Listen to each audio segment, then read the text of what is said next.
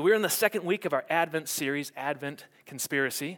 And as the video portrayed, there are a number of churches and believers who are just a bit tired of the way the Christmas holiday has gone in our culture, with all the consumerism and just like it's budgeting and shopping and wrapping and stressing and eating and stress eating. And so as a church, we want to conspire to make Christmas meaningful again. And the year was, I'm going to take you back a few years, 1994. I was a freshman at Tri-Valley High School in Central Illinois. And if you looked up a picture, or if you looked up the definition of awkward in the dictionary, it would have been my picture. I mean, I was tight rolling my jeans. You guys remember that fad? If you're from the late 80s, early 90s. And I feel like that fad had concluded, but in Central Illinois, where there was no access to internet at the time, at least that I knew of, it took a bit longer for me to figure that out. And so I was a couple years behind the fashion trend, still tight rolling my jeans in high school, thought I was cool. But I did play basketball. I was on the freshman basketball team and sometimes played JV.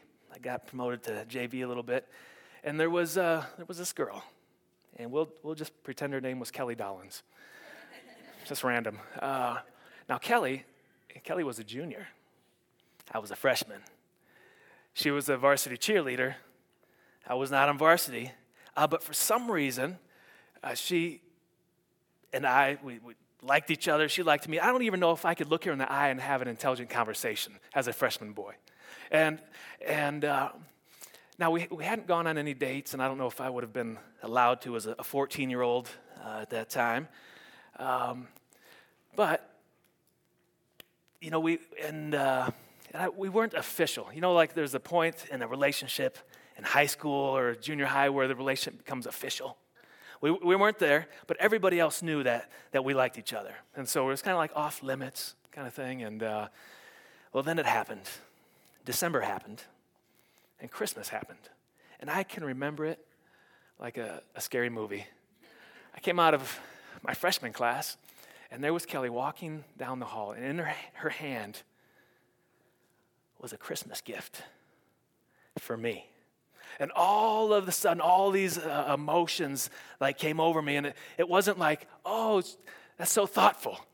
It wasn't like, oh man, I wonder what it is. It was like, I don't even know what this emotion was, but in slow motion in my mind, it was, no, because I didn't have a gift for her.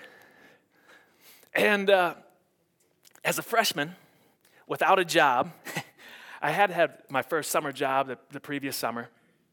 So now, all these thoughts going through my head like, oh man, I like you, but I don't know if I like you that much. I mean, you can drive a car, that's kind of cool. The freshman couldn't drive a car, she could drive.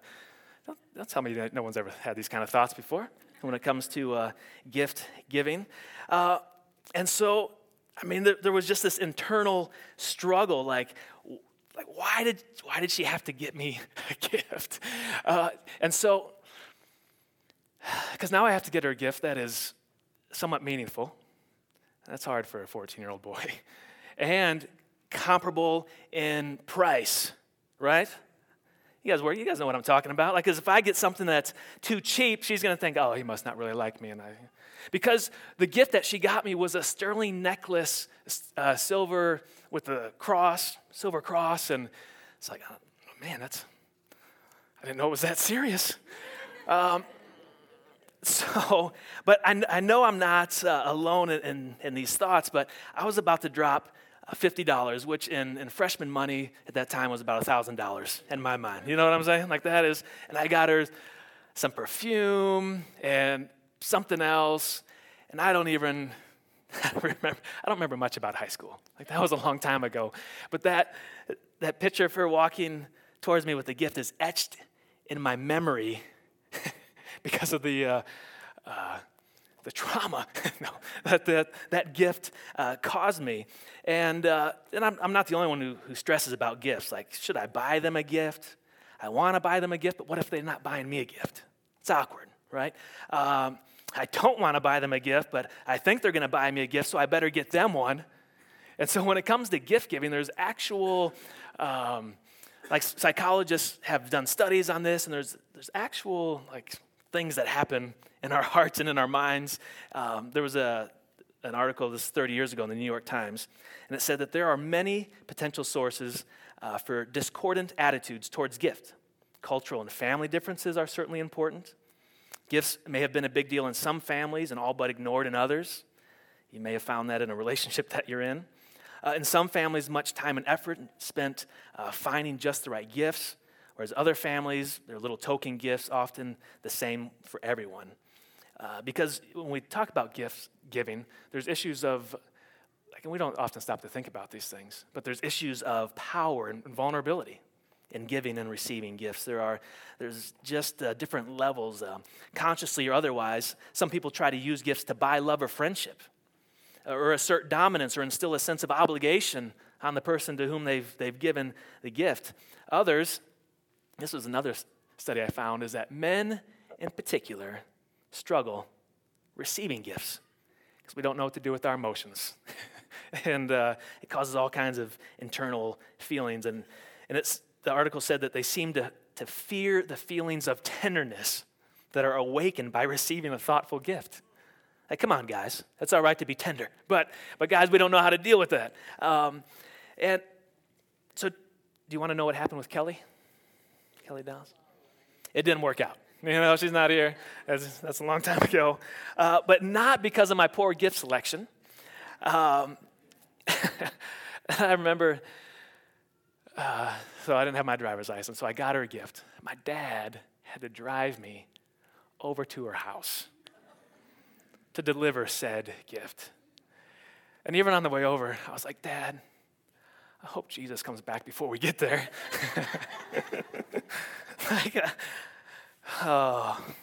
Freshman boys. But, so Christmas. You can't have Christmas without gifts, right? Like for us as Americans, and we have associated Christmas with giving gifts, receiving gifts, a time for also overspending. So I just want to throw out a few numbers for you, like on how much the average American is going to spend on Christmas this year. And this may be more than you spend, this may be less. But a recent survey said that the average is going to be a little over $900 this season that everyone's going to spend on Christmas. And if parents are likely to spend even more, that parents spend an average of $400 on each child. Not in our family, you know what I'm saying? That's what I'm talking about. We help bring that average down a bit. And quite a few parents spend more than $500 on each child. And worse is that a lot of times that we put ourselves in financial difficulty because of Christmas. And this may or may not be your situation, but a quarter of us take drastic measures each Christmas. By that I mean a quarter of us are either touching our retirement, like from our 401k, going into debt, going into our emergency savings, taking out payday loans. And a lot of families understand the need for a budget at Christmas. But even of those who create a budget for Christmas, at least half of them don't keep it. Like they overspend. And giving is so ingrained in our Christmas celebration that if you took away the gifts, would you still have Christmas? And you've heard it, and you might have said it, that, oh man, money is tight this year, but I don't want the kids to miss Christmas. Or I want them to have a good Christmas. I want to get them Christmas. As if to say, what we're really saying is that gifts equal Christmas. And if we didn't have the gifts, then we wouldn't have Christmas. And so how did we come to associate our gift giving with Christmas? Like historically in the church, why do we give presents at Christmas? I want you to just take a moment, turn to your neighbor, and tell them your answer. Go ahead, in 20 seconds, like, why do we give gifts? Why do you think we give gifts? It's fun. There's no wrong answers. Why do we give gifts? All right. You hear some good answers? I really don't hear anything, but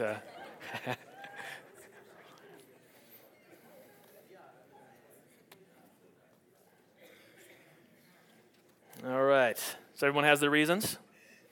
I want to give you 3 potential historical reasons why we give gifts at Christmas. The first reason is the Magi. In the birth story of Jesus, the Magi, you might know them as the wise men. They could just as well be wise women. We don't know. It says Magi. But these Magi looked into the heavens, looked into the stars, and there was something that awakened them, something that told them to go towards Jerusalem because there was a king being born. And this is hard for Christians and Bible-believing people to wrap our minds around the story of God speaking to people through the stars.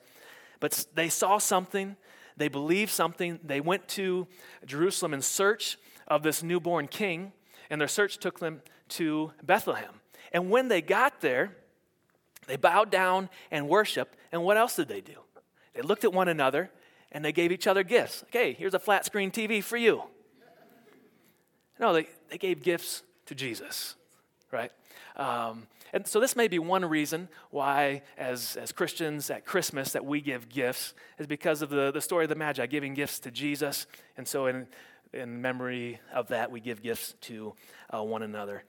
Another reason that we possibly give gifts is the story of St. Nicholas. You guys are aware of the story of St. Nicholas? Was a man who lived in the 4th century, so about the 300s. And much of what we know about St. Nicholas can't be verified historically. Like some of it has grown into legend and stories. But the story of St. Nicholas is that his parents were rich, but they passed away, and so he inherited a lot of money. And he took the command of Jesus to sell everything you have, to give it away, literally. And so he would go and he would give gifts, and there's a story of him dropping in coins into people's houses, unbeknownst to them, and going from house to house and around. And thankfully, American consumerism and marketing found St. Nicholas in the late 1800s and turned him into something different so that we would spend more dollars on St. Nicholas and what he did and on his legacy. So that may be another reason why we give gifts because of St. Nicholas and his story. Another reason that we give gifts is, and this is probably the most, I don't know if I'd say accurate, but historically based one, is why do we give gifts? Like, why is that even a thing? And that's because Christianity was born into the Roman Empire. And in the Roman Empire, there was a god that was worshipped by the name of Saturn. Now stick with me for just a moment. And Saturn was the god of agriculture. And if you're the god of agriculture, you want to please that god of agriculture so you have good crops. And so Saturn might sound familiar. One of our planets is named after Saturn. Also Saturday is named after Saturn. And in December, he was celebrated in the most famous of Roman festivals called, make sure I get it right, Saturnalia.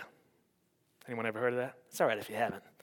But Saturnalia, it was the greatest Roman feast. It was a time of feasting, role reversals where slaves were treated to a banquet that usually their owners were treated to. They had special songs, revelry, gift giving was part of that. It was a week-long celebration ending on the winter solstice. Like, well, Matthew, that's not December 25th. But it was for the ancients. The Romans celebrated the winter solstice like I don't know if we'd say we celebrate it, but our solstice we know is on December 21st. For them, for the Romans, it was on the 25th. So it culminated on the 25th. And later, the 25th, it began to morph in the Roman world to where they even had, it was called the birthday of the unconquerable sun, S-U-N, because it was the day they celebrated when the days started to get longer, where light triumphed over darkness. And so you had, it was called Sol Invictus. And this was in the first centuries after Jesus, where Christianity was born. And so Christians come along, and they didn't quite go along with the pagan celebration. But this idea of light triumphing over darkness, it became an idea in some Christians' minds, and they began to celebrate the birth of Jesus, coinciding with Sol Invictus, coinciding with Saturnalia. And so they took what was pagan and they redeemed it. Said, hey, instead of let's having these songs to Saturn, let's have these songs to Jesus. Instead of gift giving, let's have gift giving in honor and remembrance of Jesus. And so that has gone down through the centuries, and the church hasn't always been behind gift giving at Christmas. There was a time when the Puritans were in charge of the government or of the church in England, and they said, all right, no more gift giving, no more singing, no more fun. I'm not in favor of that. But I mean, that is how our gift giving came to be, like why we give gifts today. And you may have not known that story, but it's funny how 2,000 years later, so what was once pagan was redeemed by the Christians in a celebration. But now, if we're not careful, we can almost slip back and lose our focus on Jesus and back into just the revelry and singing and overeating if we don't keep Jesus at the center of our celebrations. And so I'm not saying we shouldn't celebrate Christmas. Did I say that at any point? No, I didn't say that. No, we have a Christmas tree. Kids are going to get gifts this year. But I think it's important for us to know like where some of these traditions come from as believers, so that if one of these traditions were to cease, to know we could still have Christmas. We could still celebrate our Savior. So what does the Bible say about spending money and giving gifts at Christmas time? What does the Bible say? Nothing. The Bible, specifically talking about Christmas and giving gifts, the Bible doesn't tell us how to celebrate Christmas. It doesn't even tell us to celebrate Christmas. But we celebrate Jesus. So instead of asking, what does the Bible say about giving gifts at Christmas, a better question might be, what story does my gift giving tell? What story am I telling by the way that I give gifts? What story? Am I telling the story of Jesus by the way that I'm spending money this Christmas? And if we are going to worship Jesus fully, then I think it should impact how we spend and how we give and what we do with our finances. So today's focus is spend less, but not just spend less. Because for me, spending less is easy. Like I am a minimalist. I don't need much. So that's not really, by spending less, it's not doing anything. So let's expand it. Spending less creates space for us to give more. Spending less creates space for us to give more. And it's pretty simple, but it seems that as we get closer to Christmas, we have less space, right? Not just in our finances, but in our time. And so that if Jesus were to call upon us to give in some capacity, whether give of our time or give of our finances, we might find ourselves unable to even obey Jesus because we have no space in which to give. And so we want to spend less to create space so we can give more. And it's not so much even about spending less, but looking at how we spend our money and why we spend it. And I just want to, for the rest of our time, look at a couple scriptures that I think will help get our hearts and minds around the idea of this spending less, creating space. So 2 scriptures and 2 observations about God, money, and Christmas this morning. The first is this. The first observation is that our hearts follow our treasure. Our hearts follow our treasure. And Jesus reminds us of this in Matthew chapter 6. On the Bibles under your chairs, it's page 679, Matthew chapter 6. Matthew is one of the biographies of the life of Jesus.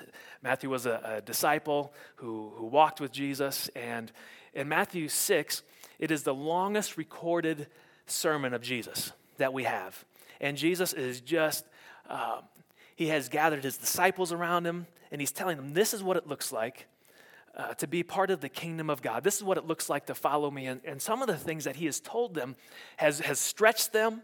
Some of the things have been contrary to the things that they have heard up to this point. And so things like, blessed are you when people insult you, persecute you, falsely say all kinds of evil against you. Rejoice and be glad. Like, come on, Jesus. Anyone who looks at a woman lustfully has committed adultery with her in his heart. If someone slaps you on one cheek, turn to them the other cheek. Love your enemies. So this is all in Matthew 5, 6, and 7. And in Matthew 6, verse 19, Jesus says, "Do not store up for yourselves treasures on earth, where moths and vermin destroy, where thieves break in and steal. But store up for yourselves treasures in heaven, where moths and vermin do not destroy, and where thieves do not break in and steal. For where your treasure is, there your heart will be also." In verse 24, "No one can serve two masters. Either you will hate the one and love the other, or you will be devoted to the one and despise the other. You cannot serve both God and money." And when Jesus talks about the kingdom of heaven, he's not just talking about where we're going to go when we die, as if we're supposed to send money up there. The kingdom of heaven is anywhere where the rule and reign of Jesus is taking place, even on earth. Can be the kingdom of heaven. And Jesus is saying, beware that you're not storing up for yourselves things that will break down. And he uses three analogies that we can understand today. Like sometimes when we read scripture, we're like, I have no idea what you're talking about, right? But there's other times, and this is one where it's very clear. He talks about three things that can destroy treasure. A moth, a vermin, some translations there say corrosion or rust, and thieves. Like thieves will come in and can take things that are close from your heart. And has anyone ever had something destroyed by moths? Like you didn't even know it. You couldn't see them. You couldn't hear them. All of a sudden, a lot of times, clothes, right? Take something out of the closet, and there's holes, and it's ruined. Something is damaged. Or corrosion, vermin. Last Sunday, after church, the boys were helping me unload the trailer. So we take it to the house, we back it in, we undo it, and I noticed that there was some rust, like on the crank, starting to form. It's like, oh man, there's rust. And the boys are like, Dad, what's rust? So we had a little explanation of rust and how if you don't do something about it, that metal is broken down to where it becomes worthless. It's destroyed. Or a thief. Has anyone ever stolen from you? Anyone ever had a fraudulent charge on the credit card? Someone got a hold of your credit card? That makes me so mad. People thieving or calling you on the phone, trying to get you to give them some information. Or I remember Laura and I lived in Dallas when we were first married, and it was summertime one night. We came home late, and you open up the front door, and you expect to feel cold air come out of the house. But it was warm air. I was like, oh man, air conditioning gone, and you need air conditioning in Dallas, okay? But as we walked in, turned on the light, and I noticed, looked straight through, it was a duplex, looked to the back, and the back door was open. And after about 5 seconds, I was like, oh, we've been robbed. Like someone has broken into our house, so we backed out. We promptly called 911, and the police promptly responded about an hour later, and the thief was gone. Like we went in and things, but thieves. And so our gifts that we give at Christmas time often can be destroyed by moth or taken by thieves, and we can have it one moment, but then it's gone. And the point is that earthly things are easily lost. And the types of gifts that we give at Christmas are often susceptible to all three.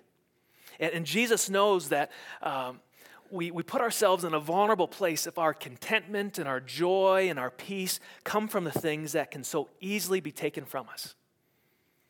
Jesus knows that if we put or we get our joy or our hope from something that is vulnerable and something that can be taken away from us, then we can lose our contentment and our joy.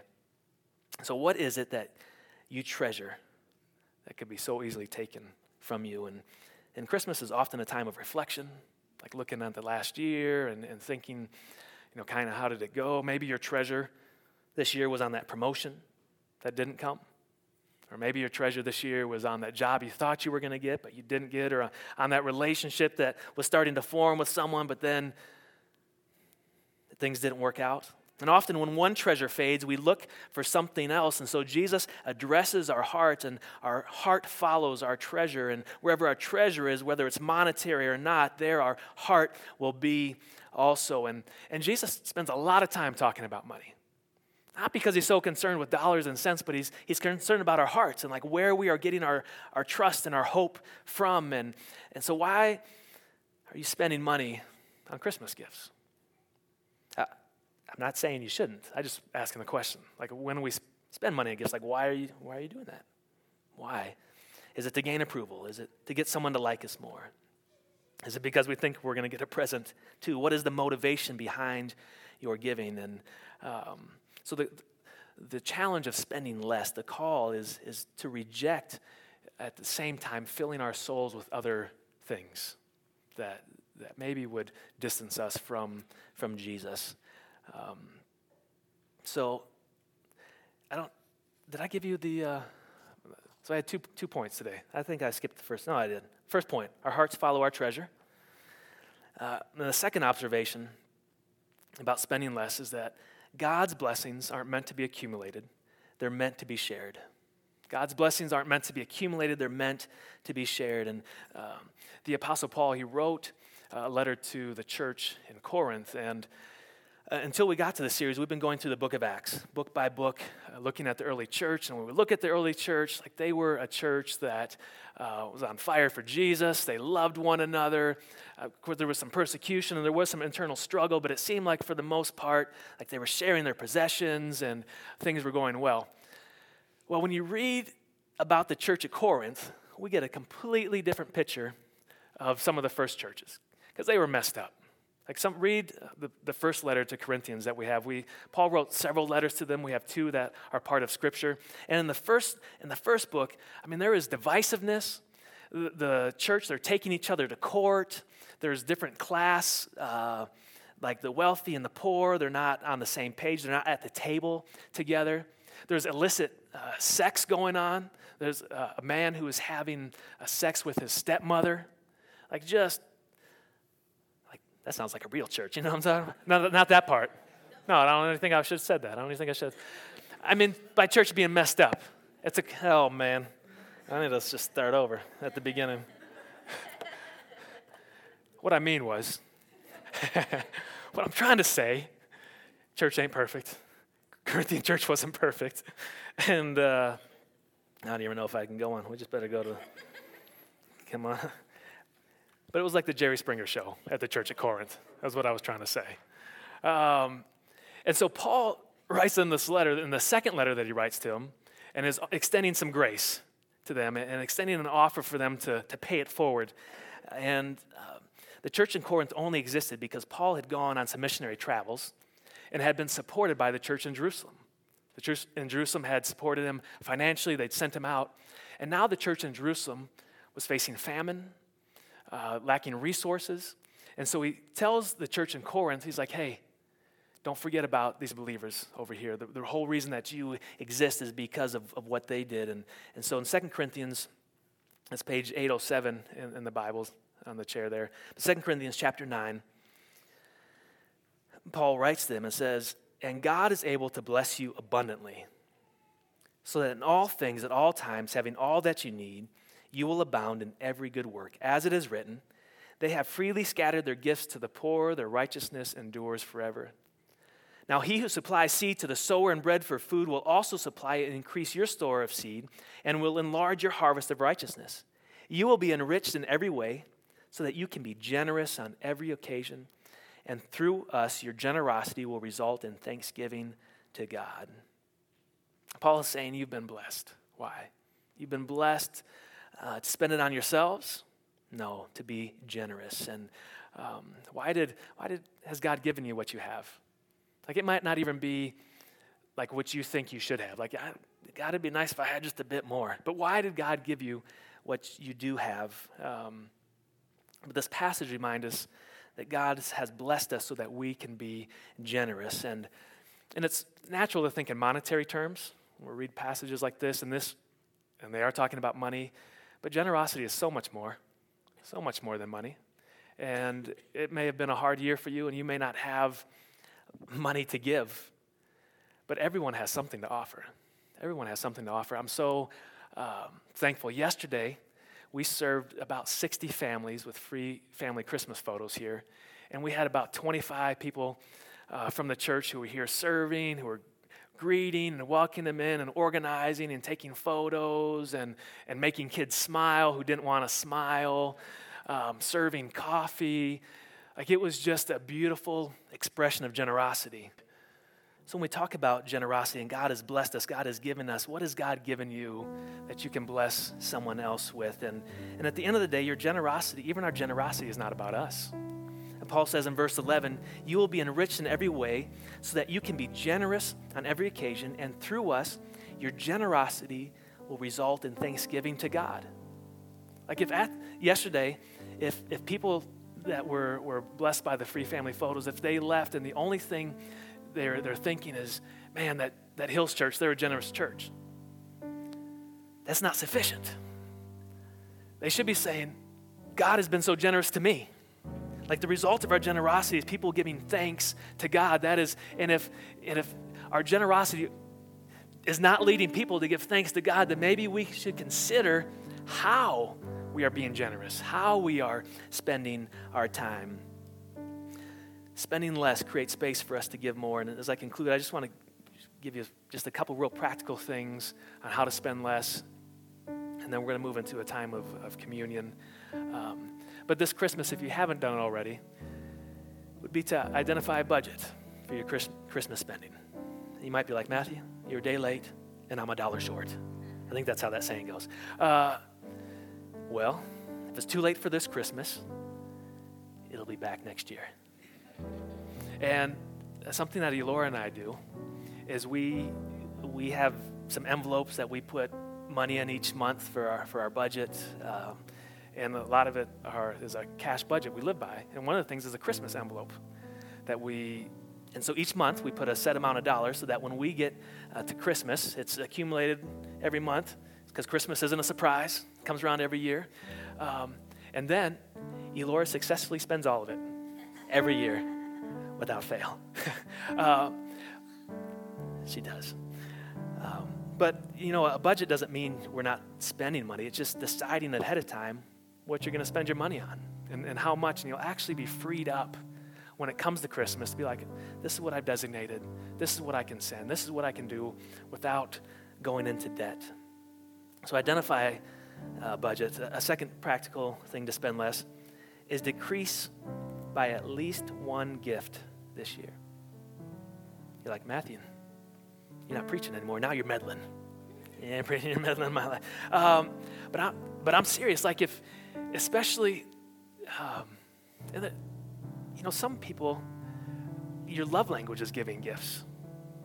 And so I'm not saying don't give gifts. We just want to remember, like, what is our storytelling as we give these gifts? And so if, there's no set number. Like, as Christians, we should give this many gifts, and that's legalism, and we're not going there. But it's this idea of spending less so that we can create space so we can give more. And then the third thing I would encourage you to do is plan how you'll be generous this season.